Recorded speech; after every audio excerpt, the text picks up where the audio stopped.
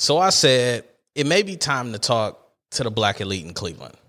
Not the old ones, the new ones. So here's my open letter. Dear new black elite in Cleveland, congratulations.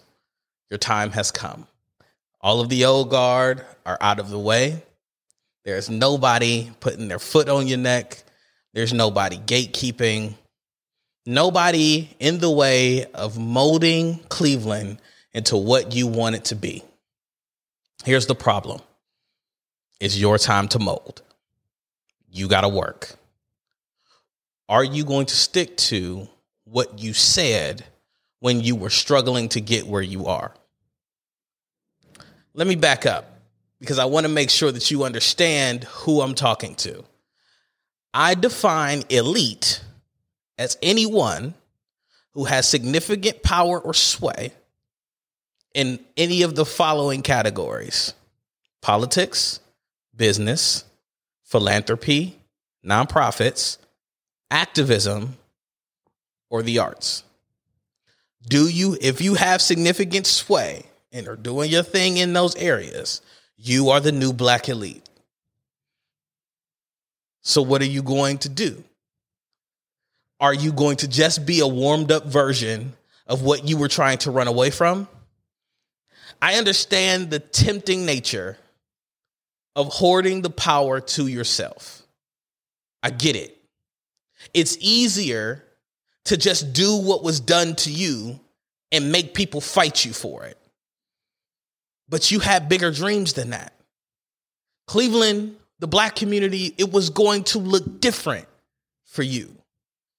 You were going to bring people to the table whose voices hadn't been heard before. You were going to make economic stability a part of the community and not just an effort in black capitalism. These are the things that you said. I think I might have forgot one of the elite categories. Faith. Oh, yeah, because I'm in that too. I got a responsibility there because we said that we were going to do church differently. We said we were going to take the gospel to the people and make sure that there was an intersection of justice and faith, that God cared about the oppressed. That's what we said.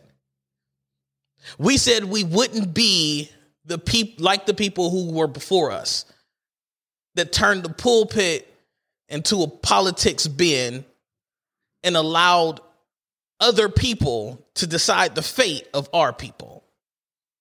We said that. We said we weren't going to be pimps and politicians, that we were going to be prophets to the nations, speaking on the behalf of the resistance. So are you going to hold that?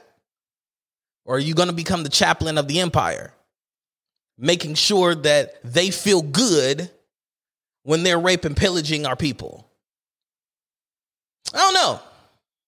This is that time. This is that year. It's almost summertime. You know, everybody is clamoring for the positions of power in this city.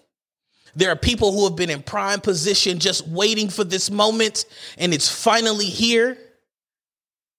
What will you do with it?